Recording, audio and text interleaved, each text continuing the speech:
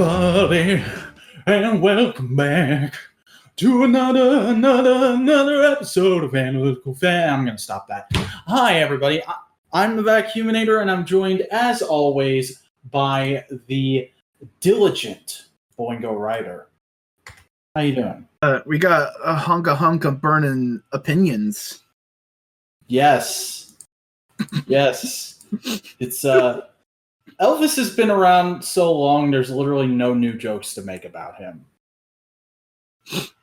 But we're still going to talk about him this week because we're talking about two compilation albums. These are the Elvis Presley with the Royal Philharmonic Orchestra albums, If I Can Dream and The Wonder of You, which are essentially best of Elvis albums, but each track is remixed, so the backing is fully redone new orchestra music. And I figured this would be the best way to talk about Elvis because he doesn't have any like definitive albums. There's a lot of great Elvis singles, there's a lot of great obscure songs, but there's no real good, solid Elvis album to talk about. And Elvis is one of my favorite artists, so naturally I wanted to talk about him on the show. So why not pick something that is essentially the best of Elvis with some good remixes? Yeah, especially because Elvis was a recording artist during the time when it was primarily singles. Mm-hmm. You didn't have big albums. Albums were done to make more singles. Yeah, I don't think it was until the Beatles where albums became a major focal point of recording artists with Sgt. Pepper. Yeah, and maybe Beach Boys with Pet Sounds. Yeah. I never really think about Beach Boys for stuff like that, but I could definitely see that. And Elvis is also just one of those guys where a lot of his best music is re-recordings of other tracks because he comes from a period when that was super popular and okay with people. Like, I don't think he actually wrote any of his songs. He came up with a few of the concepts and worked with writers, but he never actually wrote any of his songs to my knowledge. Yeah, and that was, again, common for the time. Like, Blue Eyes, fucking Sinatra. Sinatra never wrote a song. Yeah, and he's if you've read any Elvis biography, you know that his manager constantly tried to get him to be more like Sinatra because his manager thought Sinatra was the greatest thing ever. Yeah, but it was like Elvis was very much a recording artist of his time. Mm-hmm. So This is your first exposure to these versions of this song, correct, Chris? Yeah, I've always, here's the best way to put it. I grew up in a country household, the best way to put it. My parents listened to country, but it was very much that 90s Tim McGraw, Garth Brooks, Andrew Jackson. I'm so sorry. Alan Jackson, that kind of... No, fuck off. Garth Brooks is good. He's okay. The thunder rolls, man. Thunder rolls. That's a great song. But very much in that kind of place. We had a family friend who played, essentially moose lodges and played that kind of country western-y kind of stuff, and he played a good number of Elvis songs. So I grew up in this kind of musical sphere. I grew out of it, as many people can readily figure out from seeing the podcast and me going on about the music I like. Rage Against the Machine, The Pillows, Ghost, Oingo Boingo. My music taste is very different, but there's something kind of a weird mix of comfort food with Elvis, and this was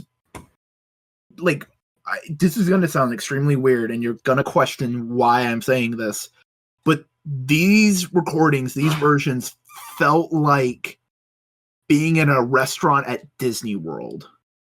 Interesting. That's not a take I would have ever expected to hear. But it feels like that kind of classic Americana wholesomeness, but not folky. It's fully orchestral. It has that depth surrounding it. But there's also just kind of a sincerity behind it. Mm-hmm. And it has that whimsy because there's a lot of flute pieces within these recordings. Yeah. Flute plays a major melodic presence, and that's something I associate with like the whimsy of Disney. See, a lot of this to me gave the impression of like, oh, this would be best listened to driving down the highway in the middle of the night in the rain. Yeah. Like it's got that kind of calming but going over some chaotic emotions feel to it. Because a lot of Elvis's tracks and a lot of the tracks they use in this album, or these albums, sorry, are songs about wanting to fall in love and songs about having recently broken up. Yeah. And like that also kind of plays into it because it's all about love, but it's not about lust. Mm-hmm. I mean, there's a couple that there's Fever and Steamroller Blues, but that's about it. Yeah, and that kind of tiptoes, but I don't know. For some reason, Disney just kind of popped in my head, and I think it's just because my family always loved the weird parts of Disney. We loved going to the Country Bear Jamboree. Like that. That's just what we liked at Disney, and so that kind of Americana just immediately brings me to that kind of place. Nice. They're great orchestrations. Yeah. What are some of your favorite tracks? Let's start delving into that kind of stuff. I always like the faster ones, mainly because I like faster paced music. I like energy. So Steamroller Blues, I like that. Yeah, that was really fun. The first track of the first one, can't remember what it was called. Burning Love. Yeah. And that's a classic Elvis song. That's one of those ones people always go to. It's that and Hound Dog. Like those are, I feel like those are his two most well-known songs. And it's weird. Hound Dog, when you understand the context of who originally wrote it, makes 10 times more sense because it was originally written by a woman. Mm-hmm. And it's basically, you ain't nothing but a hound dog. It's talking about a dude. It's talking about another man. Yeah, and have you ever heard the story about the fact that he during life was completely ambivalent towards it? Nah. Like when he recorded it, it was just after he'd recorded, oh god, I can't remember the name, but it's some song about like a recently divorced couple. And it was during the time when he was realizing that he and Priscilla weren't going to work out. And he just loved that song and he wanted to record more stuff like it. But all they had for him for the rest of the night was more like poppy solo hits. And they said, like, here's the best one, and handed him Hound Dog. And he was like, I don't want to record this. And they convinced him to do it. Like, this is going to be a hit. You have to do this. And he did it. And he put his all into it, and people loved it. But till his death, whenever he performed it live, he had to have the lyrics on a piece of paper in front of him. He just could not remember them. Yeah,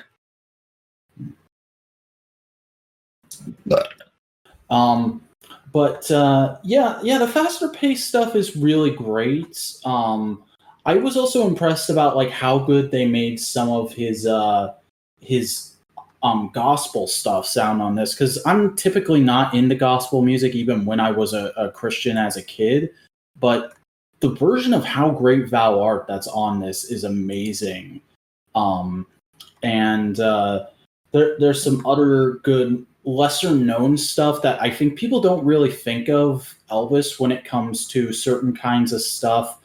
Like on the first album, they have both of his racially charged songs, In the Ghetto and If I Can Dream, and both of those just sound phenomenal in this version. Yeah. They sounded really good. It's definitely, like, In the Ghetto is definitely a song I don't think a white guy could sing today. Yeah, and that's really interesting because the take I've always had on it is like, it's not a song you could get away with singing now, but it's also worded in exactly the kind of way you need to make privileged white people understand why things are so bad for black people. Yeah, but now we've gotten to the point where it's just easier. Hey, maybe we should just, I don't know, listen to black people in their music and kind of to figure out how they're feeling. Yeah. I mean, what's easier to understand? Someone else interpreting the understanding that money is simultaneously something that black people need in order to get out of poverty, but also something extremely hard to get to acquire in the first place? Or is it easier to listen to Wu-Tang Clan sing about cream? Fair enough. And that's just something that's always inherently there with Elvis, because he got his start singing and acting like black musicians, but he was a white guy, and so that got him over like crazy, and it also made white parents at the time hate him.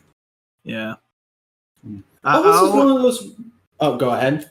I'm of the opinion that Elvis is the king of pop rock.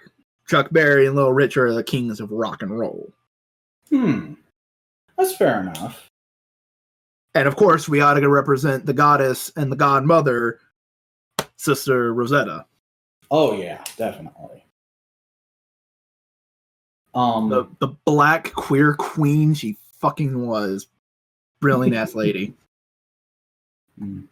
But I think my favorite track on this whole assortment of songs has got to be this version of Kentucky Rain. Like, that's a beautiful thing. Yeah, I can see it in like a period piece in a movie. Like, that's another thing that this made me feel like, oh, this could be a really good backing to like a movie set in the 50s. Mm-hmm.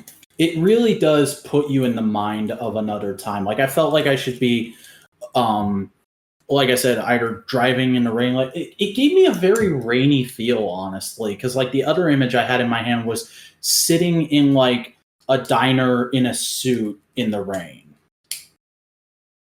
I can see that, or like vague images pop in my head of like a fireplace, the dusty smell of a grandparent's house, and cornbread. Yeah, it's very homey. Yeah. But yeah, Kentucky Rain's always been a favorite of mine. It's one of those songs that like I have in just about every playlist of mine, because I can listen to it at any time and just instantly get into it, because it's a very simple, very understandable story, but it's performed so beautifully.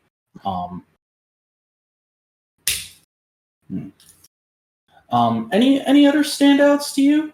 I don't have the playlist in front of me, so you can keep fanboying while I pull that up real quick. Okay.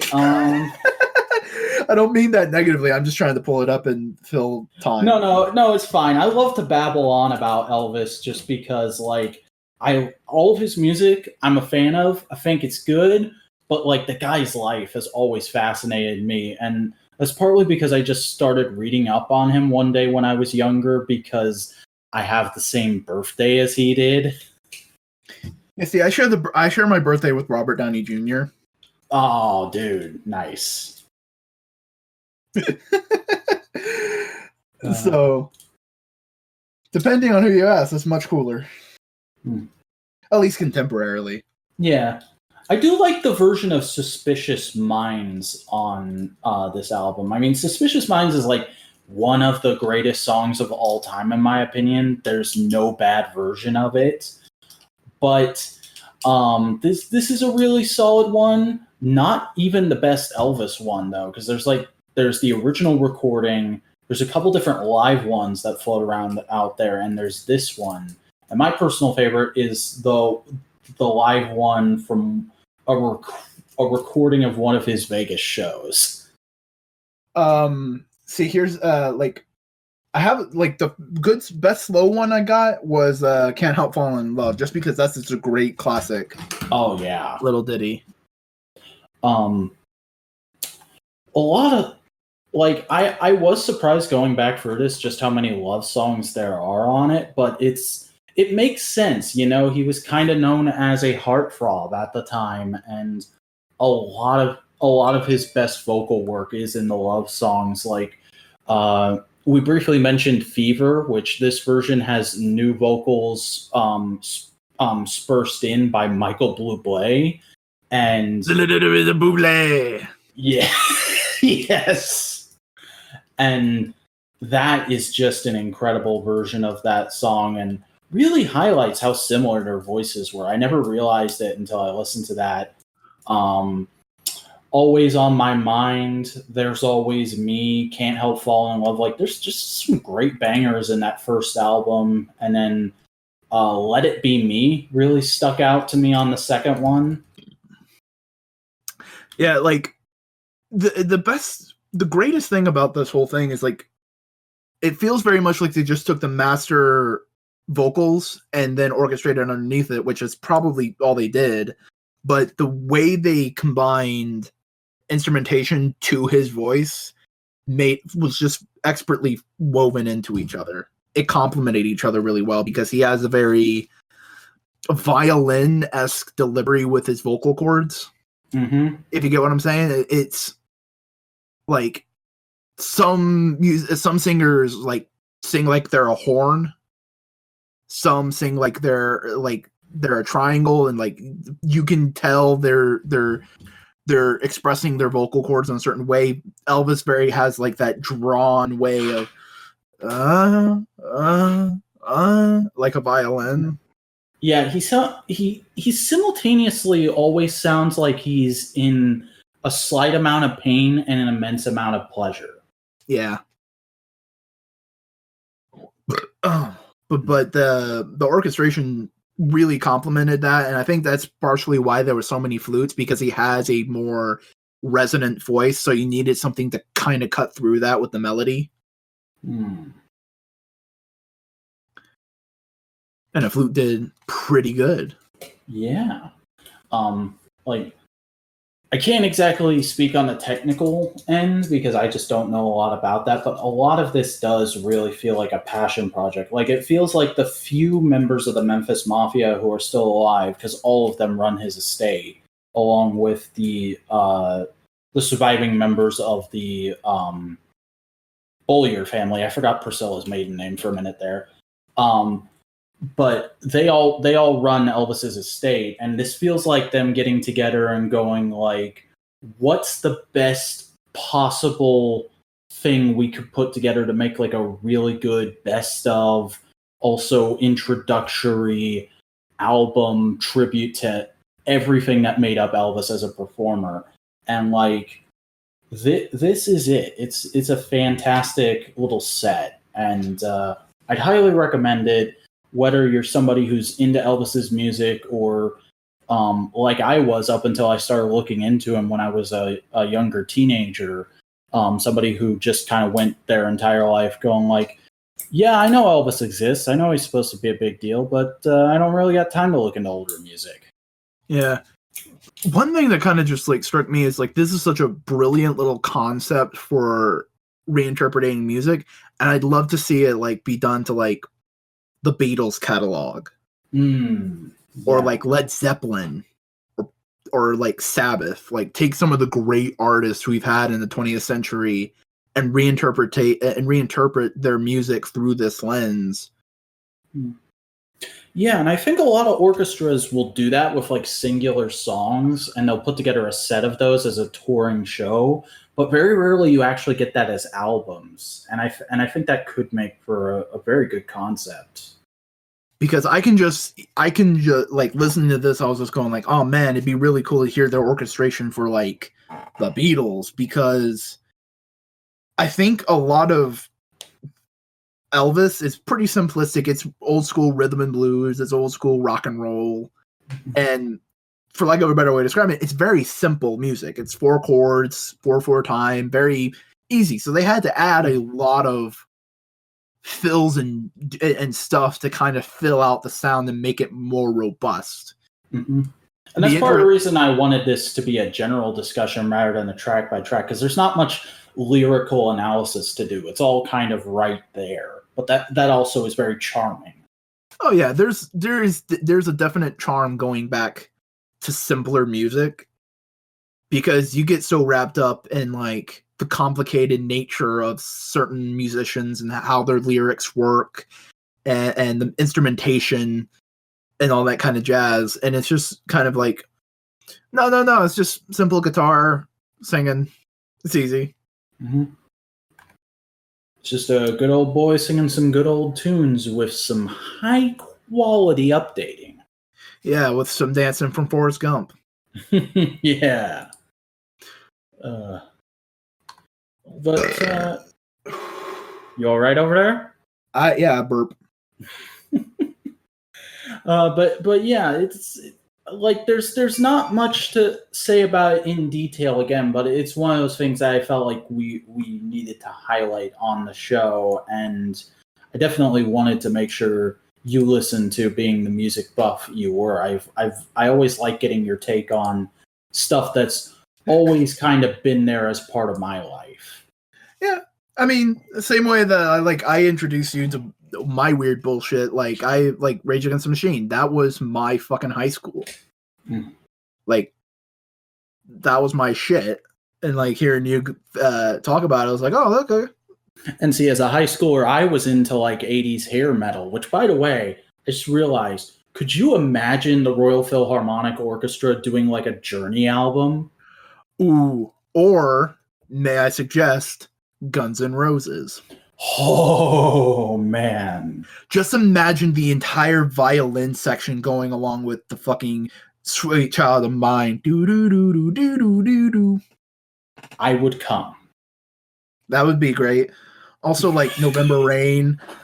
There's a bunch of great shit. Yeah. Another thing that this whole thing reminded me of.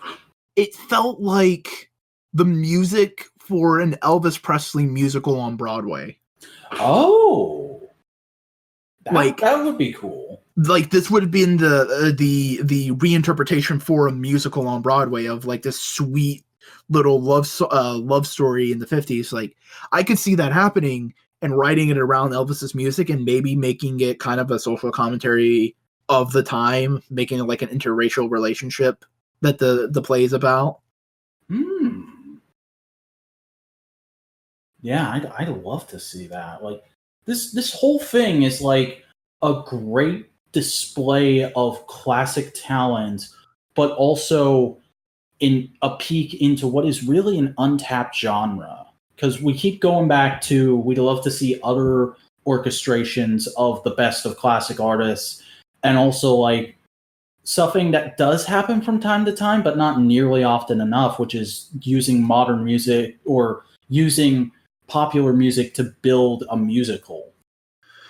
Because you do get some jukebox musicals, but oftentimes they just kind of feel like slapdash and put together. They don't have like energy or effort put into it. Like, they either come off extremely cheesy or like a poorly made cash grab. Like, Rock of Ages was okay. Mm-hmm. And I mean, we all know that one person that likes Moulin Rouge, but honestly, I'm not a fan. Yeah, no. It was trying too much with not enough. Yeah. Like, they were trying to tell this big, expansive story, but with pop music? It was weird. Have you ever seen Repo of the Genetic Opera? No, but I've not seen it simply because of how polarizing it is. Here's a weird thing. We'll get into it later, but because I've been getting more into Wu-Tang, I've been looking up into individual members. The RZA's in that. Really? I'm pretty sure. That's crazy. We'll talk about my new fascination with Wu-Tang in a little bit. Yeah. But like SpongeBob was a goddamn jukebox musical. They made a Broadway SpongeBob play, and it had like Bowie in it, and it's like, I don't associate. What? Yeah, no. If you were gonna make a SpongeBob musical, all the music should have been Ween. I mean, that kind of makes sense because David Bowie was a SpongeBob fan when he was alive, but also what? No, like I can understand like one or two Bowie songs, like some of the more Ziggy Stardust kooky shit. Mm-hmm.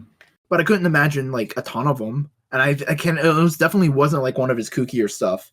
But like, if you're gonna make a SpongeBob musical, there's an entire album you can base it off of, which inspired the show SpongeBob, which is the album Ocean Man's from. Ocean Man, take me by the hand, lead me to that song. That's just a whole album of stuff like that. It's Ween the Mollusk. Why it's in the movie.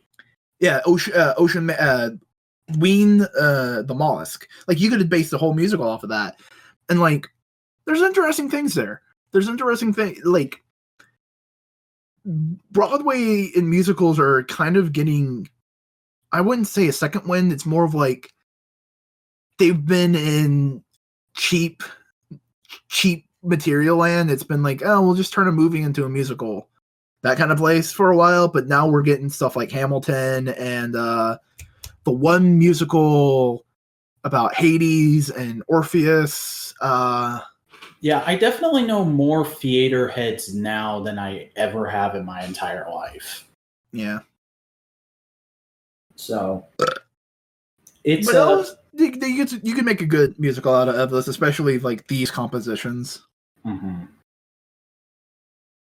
Yeah, and I mean, like, you have your perfect title right there for the musical in the first album, If I Can Dream.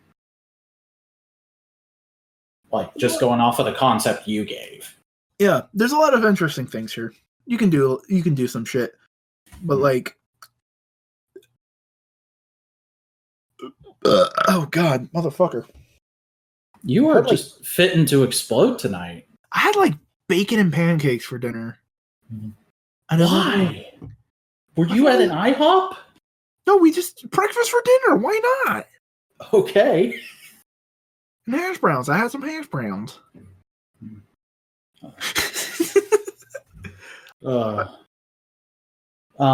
Anything else to say about these albums? Because I feel like we're starting to grasp a little. Nothing I can think of. They're good.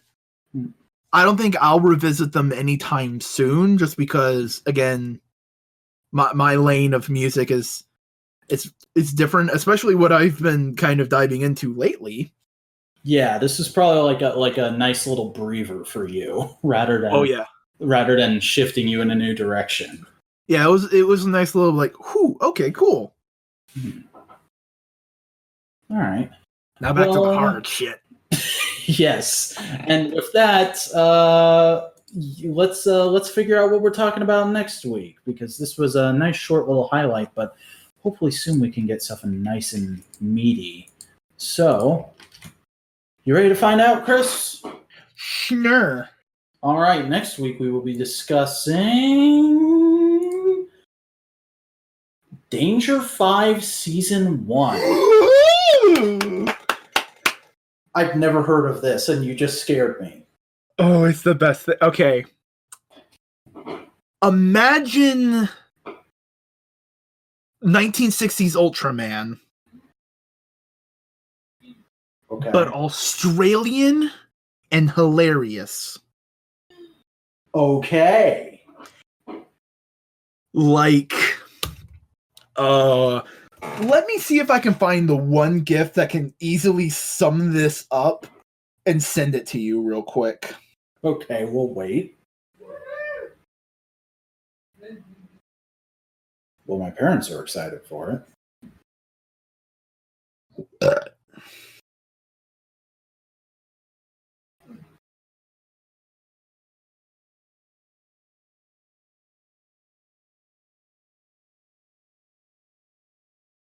Hold on. It's coming. I'm getting it. I'm a patient boy. All right. Boop. Like, you've already got me excited with that description, because I have seen the first two Ultraman shows, and I do like them. And boop. And boop. Like, I don't want to say anything more, because you just need to watch just start watching. Don't even read a description. Don't look up trailers. Just watch the first episode and... Phew. And you're going to link me to a place to watch this, correct? Yes, I will. Because there's some legal things. I would expect so. What the flip? I just sent him a GIF of a well-groomed man who looks to be from the 60s, reading a magazine called Sensible Chuckle. He turns the page and gives a sensible chuckle.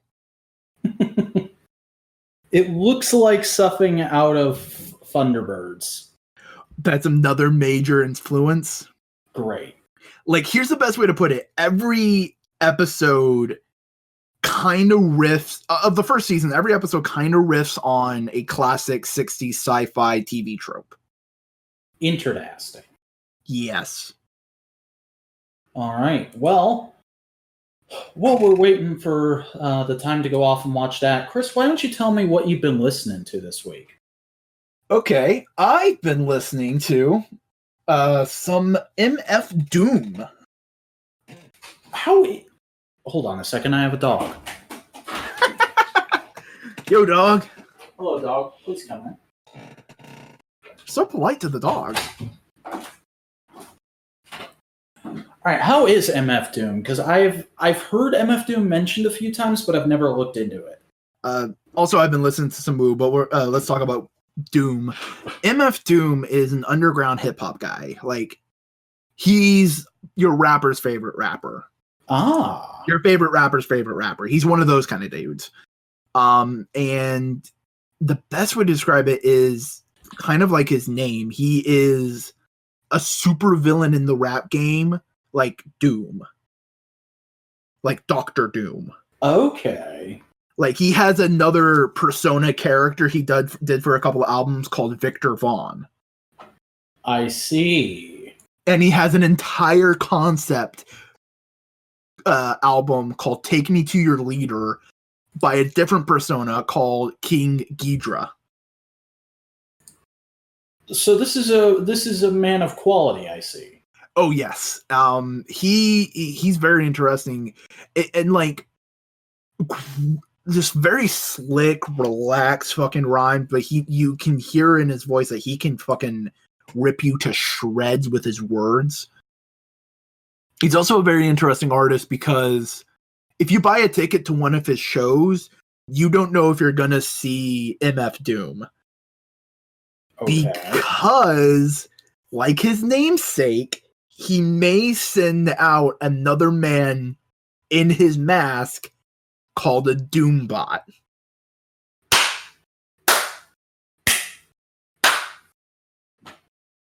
That was me clapping. See, hip hop heads got a little pissed about that, but like as a comic book fan, I'd fucking blow my mind if I got a Doombot because it's a Doombot. Like, come on. That's like naming yourself after Spider-Man and just occasionally coming out in an all-black costume and being an asshole at one of your shows. Yeah, or naming yourself Iron Man and coming on belligerently drunk. Yes. But like he there's a full embodiment of that in just his music. It's really good shit. Also, he's worked with some members of the Wu-Tang Clan, so because he did an album with Czarface, which is Inspector Deck and a couple other dudes. I've also been listening to Czarface, which is another kind of like. There's a great like mixture of like comic book fans and hip hop, especially with like that little group that the Wu-Tang Clan kind of associate themselves with. Because Wu-Tang Clan is heavily inspired by kung fu movies, but like Ghostface Killer, his first solo album is called Iron Man. Nice. Yeah. And he has a superhero persona whenever he teams up with Czarface, and it's like a Jason kind of looking dude. There's a lot of interesting shit here. It's very clean. Anything else on the docket?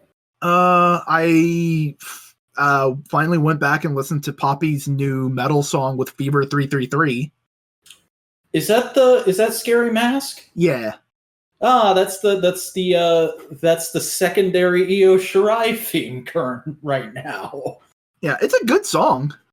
I'd imagine so.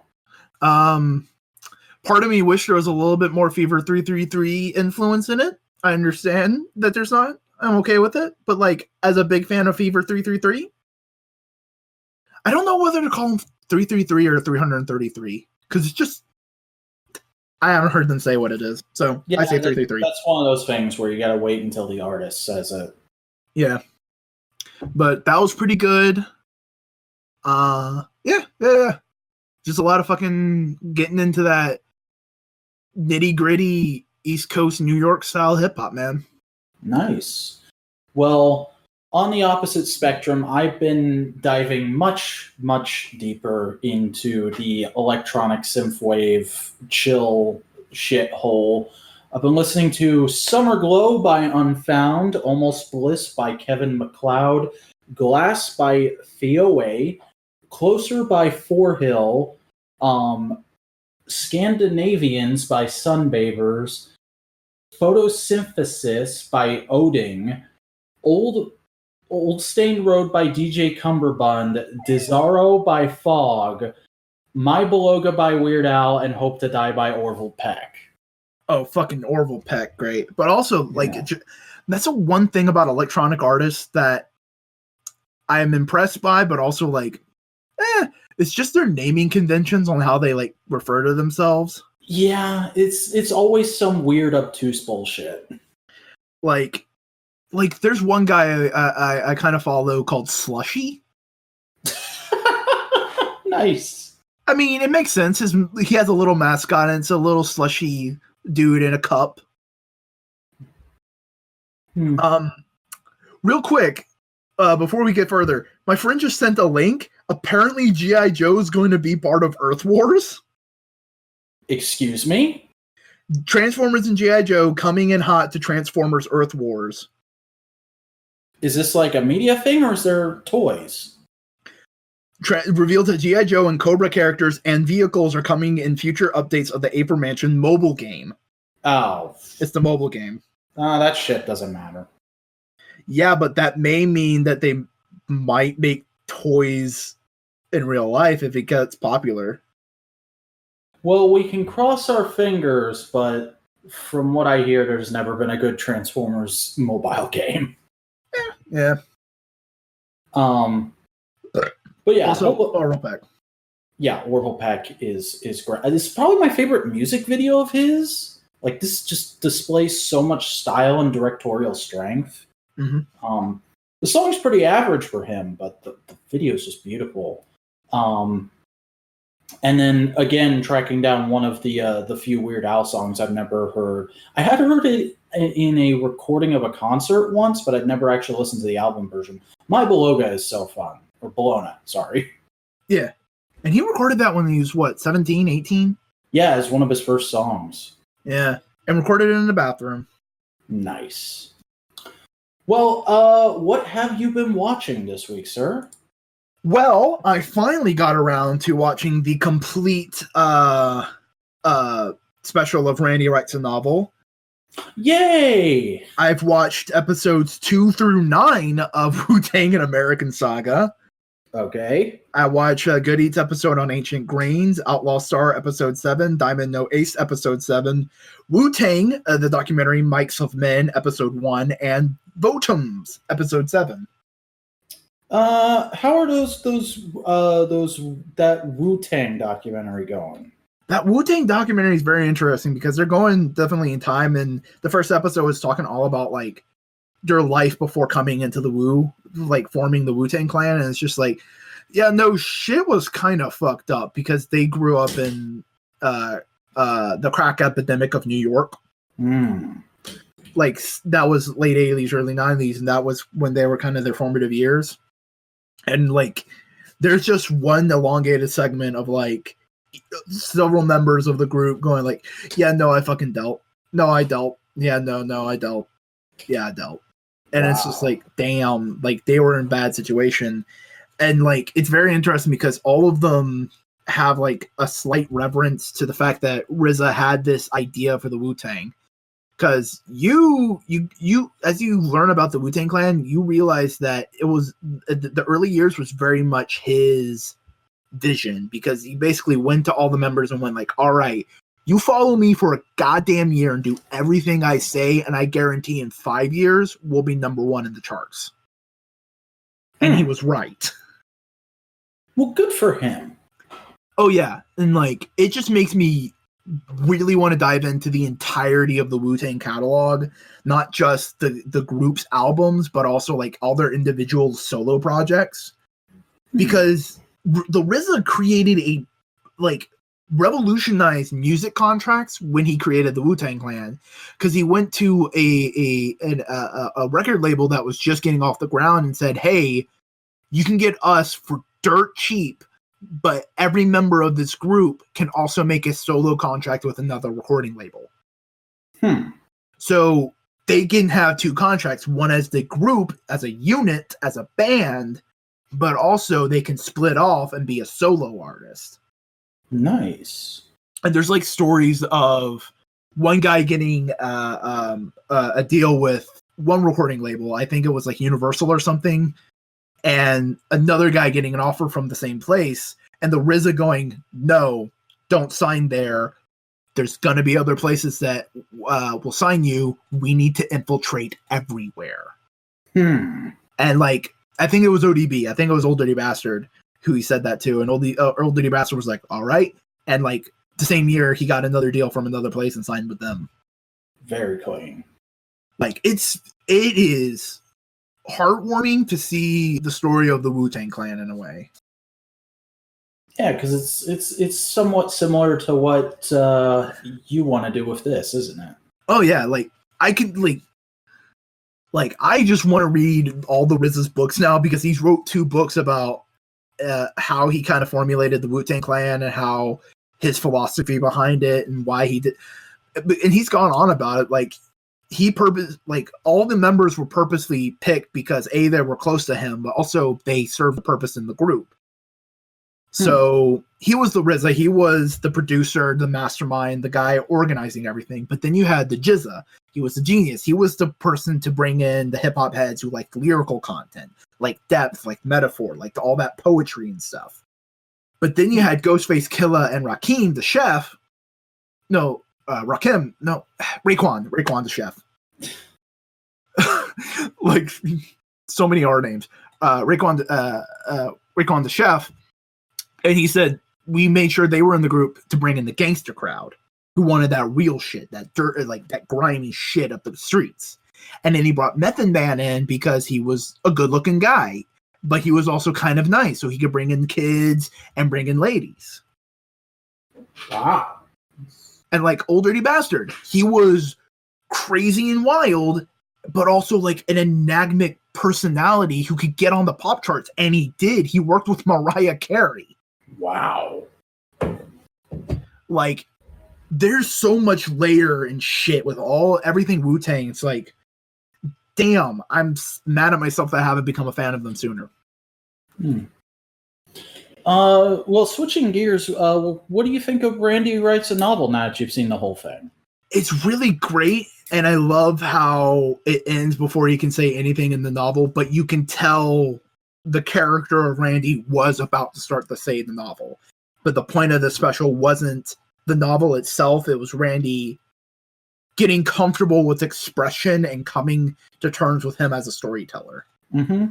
And it's also a great sort of like side joke about the procrastination that inherently comes with being a writer. Oh yeah. Like everybody who's a writer knows that like writing even just one sentence can take like hours of working up to it and getting yourself in the right headspace. Oh yeah, I'm still working through one of my goddamn scripts. I wrote like 2 paragraphs yesterday, and it was just like, no, I feel like I can't figure out my outline from here. But like, also Gumtree joke is still excellent. Oh yeah, it's one of the best bits ever. Well, speaking of Randy and what I've been watching, I watched Randy Feltface is Sober. That was a good time. That's good.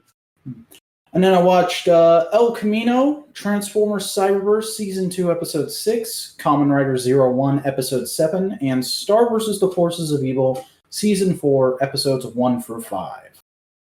Nice. Yeah, good assortment of current or recently ended stuff. Yeah. I know you were hyping yourself up for El Camino. Hype may be the wrong word, like gearing up to watch it. Do you enjoy it? It was wonderful. That's good. Like, the only possible complaint I think people could have with it is a certain character looked different than he did in the show, but it's also like the show ended 3 or 4 years ago, so how was at least one of these people not going to? Like, I was more impressed with the amount of people who were able to still look the same. Like, was it like he gained weight or lost weight or something? Yeah, he was about, I want to say, 40 pounds heavier.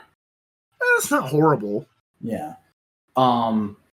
And like, the thing that really impressed me is, spoilers, Kristen Ritter's character, who's dead at this point in the timeline, shows up in a flashback, and she looks really different than Jessica Jones, in my opinion. Like, she looks like a little girl in the Breaking Bad season she's in, but they got her back for a flashback in this and somehow made her look exactly the same.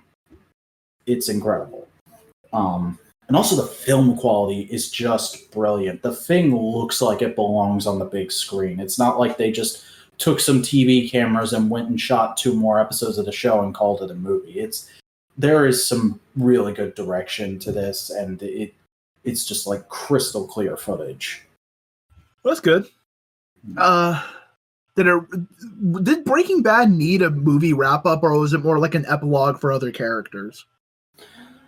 It didn't particularly need a movie wrap up. The place it ends is a fine ending point, and it's largely agreed to be one of the best endings in television history. However, there is the secondary lead, Jesse Pinkman, played by Aaron Paul. He was in like a really shitty place at the end of the show, and the show ends with him driving an El Camino off into the night, like screaming like a madman as the police are arriving at the crime scene he's driving away from. And so there's often been this like floating around idea of what happened to Jesse. Did he get away or didn't he? Because he was kind of the victim in all of this at the end of things.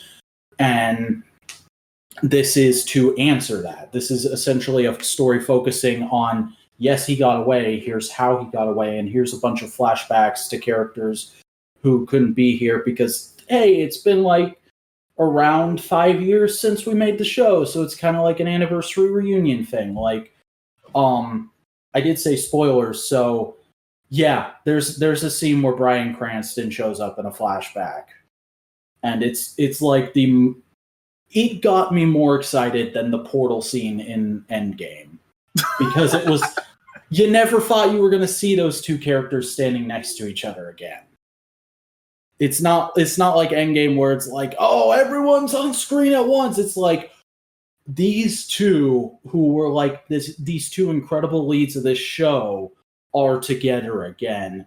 And they somehow managed to keep the fact that it was going to happen a secret through the entire production of this movie. Bryan Cranston, one of the most successful Power Ranger actors ever. The most successful Power Rangers actor ever. Jason David Frank would probably argue with that. He'd be wrong, but I'm sure he would argue. I'm not saying he would be right. I'm just saying he would. Jason David Frank is the kind of guy who would argue with a salad if it looked at him wrong. I mean, his hair looks like a salad half the time. That's fair. Did you read anything this week?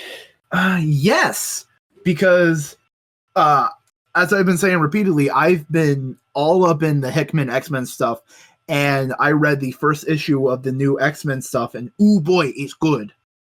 Ooh, do tell.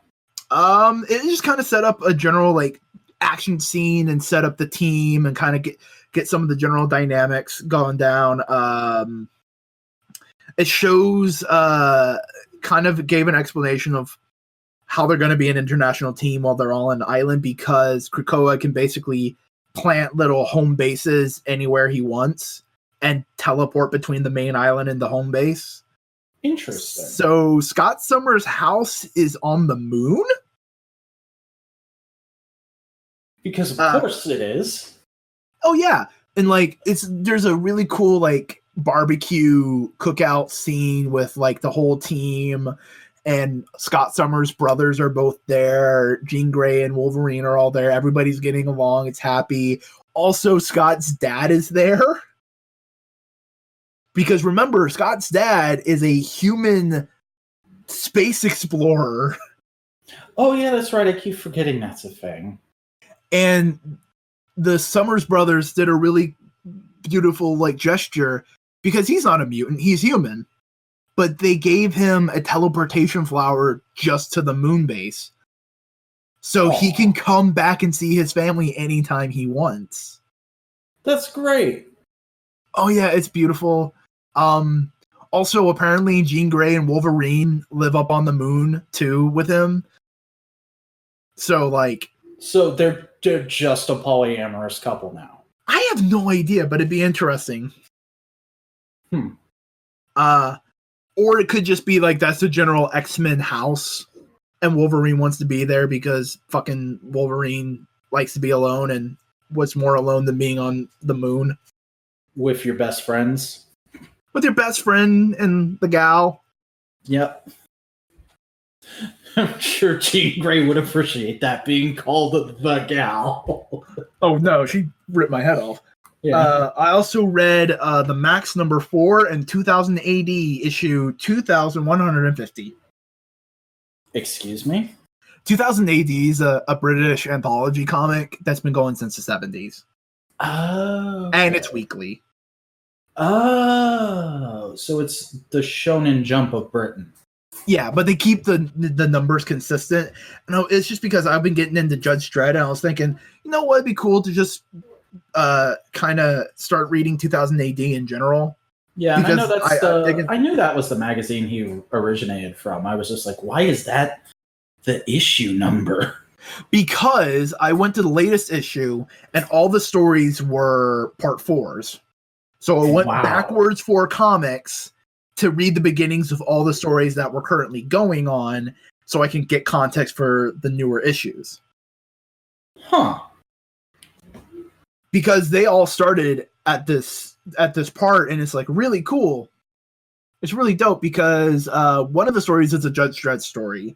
And Judge Dredd is kind of, you can enter any point in time. You don't have to read from the beginning. I just happen to be. So now I'm reading at the beginning and the current shit. So Judge Dredd is going to be infiltrating robot-controlled Guatemala because a robot committed a coup, and the robot's name is El Presidente, and he has artificial growing hair and a mustache. I love comic books. Oh yeah, it's great. He's amazing character design. Then I read Hope Under Fire, where a World War II veteran is basically World War II was won through occult means, and he's dealing with the aftermath. Like there's a scene of him and another soldier going through a field, and if you think a certain thought, your head explodes. So it's really kind of weird sci-fi shit. Brink, which is like kind of Judge Dreddy, but modern comic booky indie style, but on a space station with less cynicism, it seems like. Looks pretty cool. And yeah, really great fucking art. Like, it's just fantastic art all throughout this thing. Nice. Yeah. What you been reading? I only read one thing this week, and take a wild fucking guess what it was. A book. I read the final Hunger Game book, Mockingjay.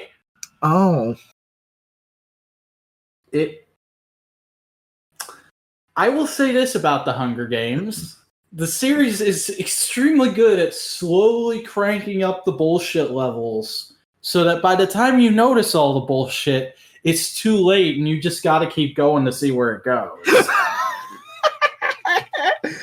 Oh man! I noticed about 4 chapters into this one, and I was like, "Okay, let's see where it goes." And where it went was such an immense shark jump that I had to lock the door at work because I could not stop laughing for 5 minutes straight. It makes the cursed child look like sensible plot progression. Probably. I still don't know what happens in the cursed child. I just know that people don't like it. Like, Harry cheats on his wife, I think? Oh, fuck that. Maybe? I don't remember. But, like, this shit is ridiculous. And I can kind of see the point the author is trying to make with that ending, but it's also like, that is the worst possible way you could have done this. The Hunger Games, the Netflix adaptation of Battle Royale. Yeah. I'm extremely interested to see how the movies turned out now, though, because, like, I partially read this because my sister was a big fan of movies and read the books, but I never knew what she thought of the books in particular, so I want to watch the movies at some point. If anything, it'll be interesting to watch footage of Jennifer Lawrence from before I thought she was a twat. Yeah. I think I watched the first movie and the last movie, and that's it. Interesting. Yeah. Similar to the only Hobbit movie I watched was the last one.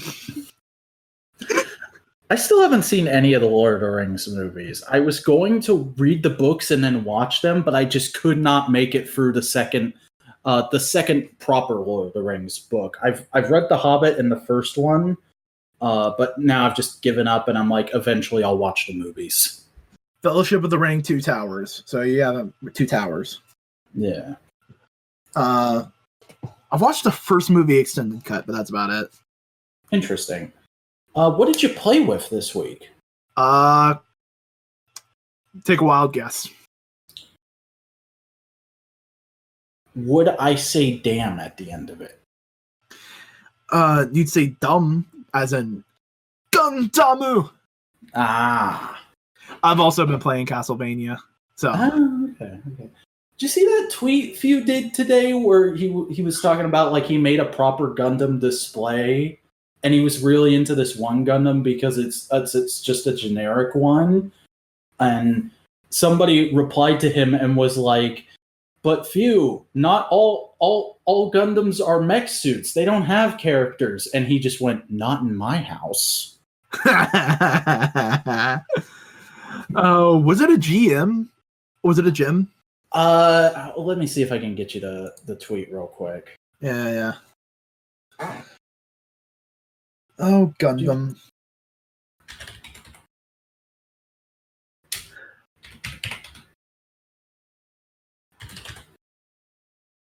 I always go to search for Few Adams when I really should just be searching for Toy Grind. Toy Grind! Grind the toys! Okay. There you go. I'm gonna pop it on my phone because it'll be easy. Yeah, that's no, that's Gun Cannon, I think. That's a version of Gun Cannon. Yeah. By the way, I agree with him. I always prefer the more generic-looking Gundams. It's because when they try to make certain Gundams more, like, characterful, they just add a lot of fucking weird detail. Yeah. Like, the only like, main character Gundam I've ever liked is the original Universal Sentry. I think that's a great design. RX-78. Yeah. But then you also have, like, there's different variations of RX-78 that also look really good, like RX-78 fucking Thunderbolt version, which is basically a chunkier version of them, and with, like, a leather polymer over the joints. It looks really dope. Yeah, and I mean, I like that Pirate Gundam you showed me the other week, but for the most part, I tend to just go, like, I want to get every color variant of the Zaku's. That's a thing I need to do at some point. So red, green, and blue. There's a purple one. Because there's the green Zaku's, which is the classic Zaku, red Zaku's, which are always Char's Zaku, and then there's the blue Zaku's, which are actually Goofs. Interesting. GOUF. Oh. There's those guys. Yeah, Gundam's dope. I like Gundam. My friend who's a much bigger Gundam fan than I am is a big fan of like the Zagox, which are like the big guys with like fucking noodle arms. Oh, those are cool. Yeah. But as far as me this week, I did cave and I did play a bit of Untitled Goose Game. It's all right. Not exactly my kind of thing, but I can see why people love it so much. And then I did the thing I tend to do about every 6 months. I broke out Star Wars Battlefront 2 and played that for about 2 days solid. The original Battlefront 2 or the new Battlefront 2? The original Battlefront 2. That's one of my favorite games of all time. I'm just checking. I didn't want you to fall into Loot Crate hell. No, I would never defile my house with loot crates. Well, there goes that sponsorship. Yeah, because we want surprise mechanics in this podcast. Surprise mechanics! Shout out to Jimquisition. And I did get one figure this week. And it's a bit of a grail, so I'm kind of in a great mood because I've been messing around with it all day. Universe Deluxe Cyclonus of them their Transformers. Ooh. Yeah. Ooh. That is one of those figures that came out. It is one of the original Generations figures. Universe 2008, I believe it was. And people lost it for the thing. It got universally good reviews, but I could not find it. I never saw it in the store as a kid, and I was always so annoyed because people made it seem like the best thing since sliced bread. And I finally found one up at that local toy store I keep telling you about, Toy Federation. And they had it. It was complete in great condition for $20. It's only $10 more than the original retail. Nice, so I snatched him up, and he's brilliant. I think both the modes have great design to them. The transformation is one of the most fun and unique I've seen in a long time. And he might have the best light piping in all of Transformers. Like, even the slightest amount of light anywhere near his head, and he just blazes up. It's incredible. That's dope. Yeah, I am fully satisfied with this thing. It's everything a deluxe should be. I mean, you could go like, oh, he doesn't have ankle tilts or a waist joint, but like it was 2008, and his torso does like a million things during the transformation. I think he's fine. Oh yeah, you could probably answer this. Have they retconned the Armada version of Cyclonus to have a new name so they can make new versions of him? Because I always love that guy. Not as far as I know. I mean, they kind of did it during the Unicron trilogy itself when he got reformatted into Snowcat, but I don't think you could release a toy of a helicopter and call it Snowcat. Nah, I just really love that fucking design because I just love like the long body tail of the helicopter. Oh yeah, Armada. Like, people shit on Armada all the time because the toys were so focused on gimmicks and they looked like big crappy play school things. But like, I love most of the designs in Armada, especially those Decepticons. Like Cyclonus, Demolisher, Megatron, Tidal Wave, they all look fantastic.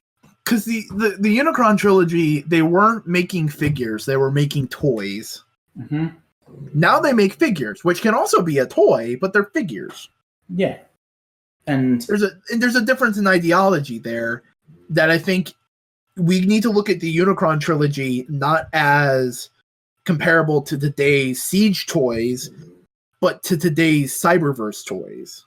Yeah, or even Rescue Bots to some extent. Like, those have big, ridiculous gimmicks in them sometimes. Yeah, but they're meant to be for kids, so the big, ridiculous gimmick is the play pattern for the singular toy. So it just builds on each other. Mm-hmm. And it's interesting that you put it that way because, like, I've been talking about more and more recently how I just want to get the toys that were out when I was a kid and I either got or didn't get. And like talking about how into Armada and Energon I've been recently, you mentioned Cyberverse being similar. Remember when Few did Brouhaha 2Haha and he reviewed that Cyberverse Bumblebee where like half of the engineering was dedicated to missiles popping out in the car mode? Yeah. I saw it do that and I was instantly like, ooh, I want that figure. You want to be a toy collector. Mm-hmm. You focus on the toy aspects. Other people focus on the figure aspect. Well, it's interesting because with Transformers I do that, and with certain other things I can do that. Like I love Kamen Rider roleplay shit, but with everything else, I'm like, yeah, I just want the best representation of that character possible. Like I buy Marvel Legends and the flippin' Power Rangers Lightning collection because I think those are the best representations of those figures that don't cost like $80. Yeah, like if I had the money, there's so many dumb shit. Like I want so bad. They have articulated versions of the Lupin the Third crew. Ooh. And like, oh man, it's Lupin. It's such a good version of Lupin. Did you see those new Sun Vulcan figures that got released today? Oh no. Hang on, let me bring up the article real quick. SH Fig Arts? No, they did Sun Vulcan figures, figure arts a while ago, but they just released. They just revealed. I'm sorry, I kept saying released. They're doing Soto candy toy versions of Sun Vulcan, and they look just as good as the figure arts. Here's the thing: like the candy toys have been pretty good. Mm-hmm. Like I have a candy toy version of Brawly and I think Gogeta. Like it's the DBZ line. I have a couple of them. No, it's Brawly and Bardock. That's who I have.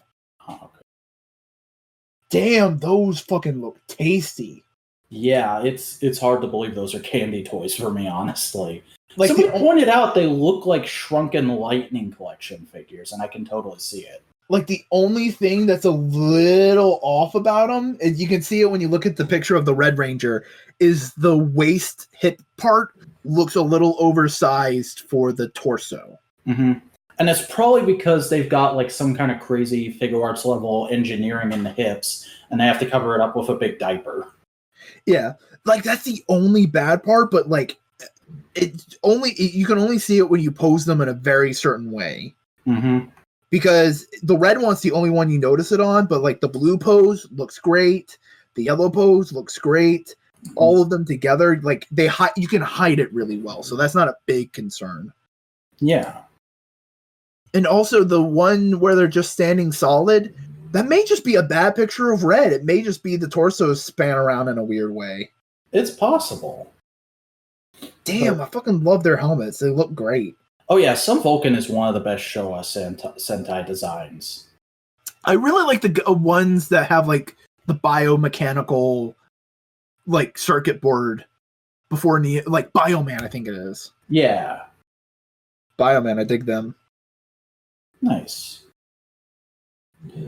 Also, they revealed, if I can get a... Oh, I did click on that article. They're doing a super mini-plot version of the Sun Vulcan mech. So I'm guessing Sun Vulcan is just like a big deal in Japan right now, or it's close to an anniversary. I wouldn't put it past that. Yeah. But yeah, toys are good and we like them.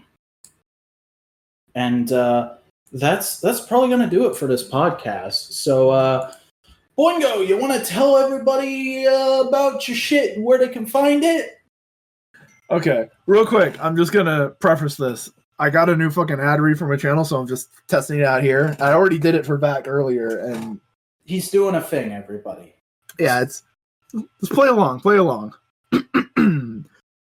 Boingo Riders, a hot, radical new stuff on channel 73214444562 on the proprietary Direct Cerebral feed, or you can find it right on YouTube. Anime, tokusatsu, comics, movies. If it exists and I like it, I'll talk about it. A journey into culture through a world where certain things haven't changed since the 90s, and corporations are even more overt with how much they love to control our lives. AIs are smarmy assholes, and companies don't care how much you shit on them so long as they can make a buck. The future's a lot less bright than you thought, so tune in and drop out. Your life's not your own, so why bother? Engage with the content by subscribing on YouTube, following the Twitter and Instagram at Boingo_writer, and join the Discord server in the description to show how much you hashtag love Boingo Writer. Watch. Or else. Yeah. I'm solidifying my brand. And I'm the Vacuuminator. I make reviews of action figures, toys, physical media, that kind of stuff. And I also do side videos on the side. And hey, I'm transitioning out of my awful graveyard shift job right now. So I might actually put out some videos soon. Who knows? Go check them out at youtube.com/thevacuuminator. I assume that's still my link. Also, follow me on social media, at The Vacuuminator on Twitter, at The Vacuuminator on Instagram, at The Vacuuminator on whatever fucking shit you're on. I'm sure I made an account and forgot about it. And at The Vacuuminator on MySpace. Yeah, and fucking I don't what's the one where people pay money to hold up signs? Fiverr? Yeah, I'm sure I have a Fiverr account. Pay me money and I'll hold up a sign for you. It'll be great. And listen to the podcast. Listen to more episodes of this podcast. Analytical Fanboys here on Modular Media. Subscribe to the channel. Ring the bell. Download the MP3s from the Google Drive folder linked in the video description so you can listen to it on the go. Sell your soul! Yes. Keep up with the updates and what's coming next on the show by following us on Twitter at The Modular Media and subscribing to our subreddit, r/Modular Media. But until next time, when we'll be discussing the first season of Danger 5. Danger, danger, high voltage. Yes, when we touch, when we kiss, danger, danger. That, yes. I was trying to think of a clever Elvis thing to say, but I couldn't in time, so we'll go with that. Bye.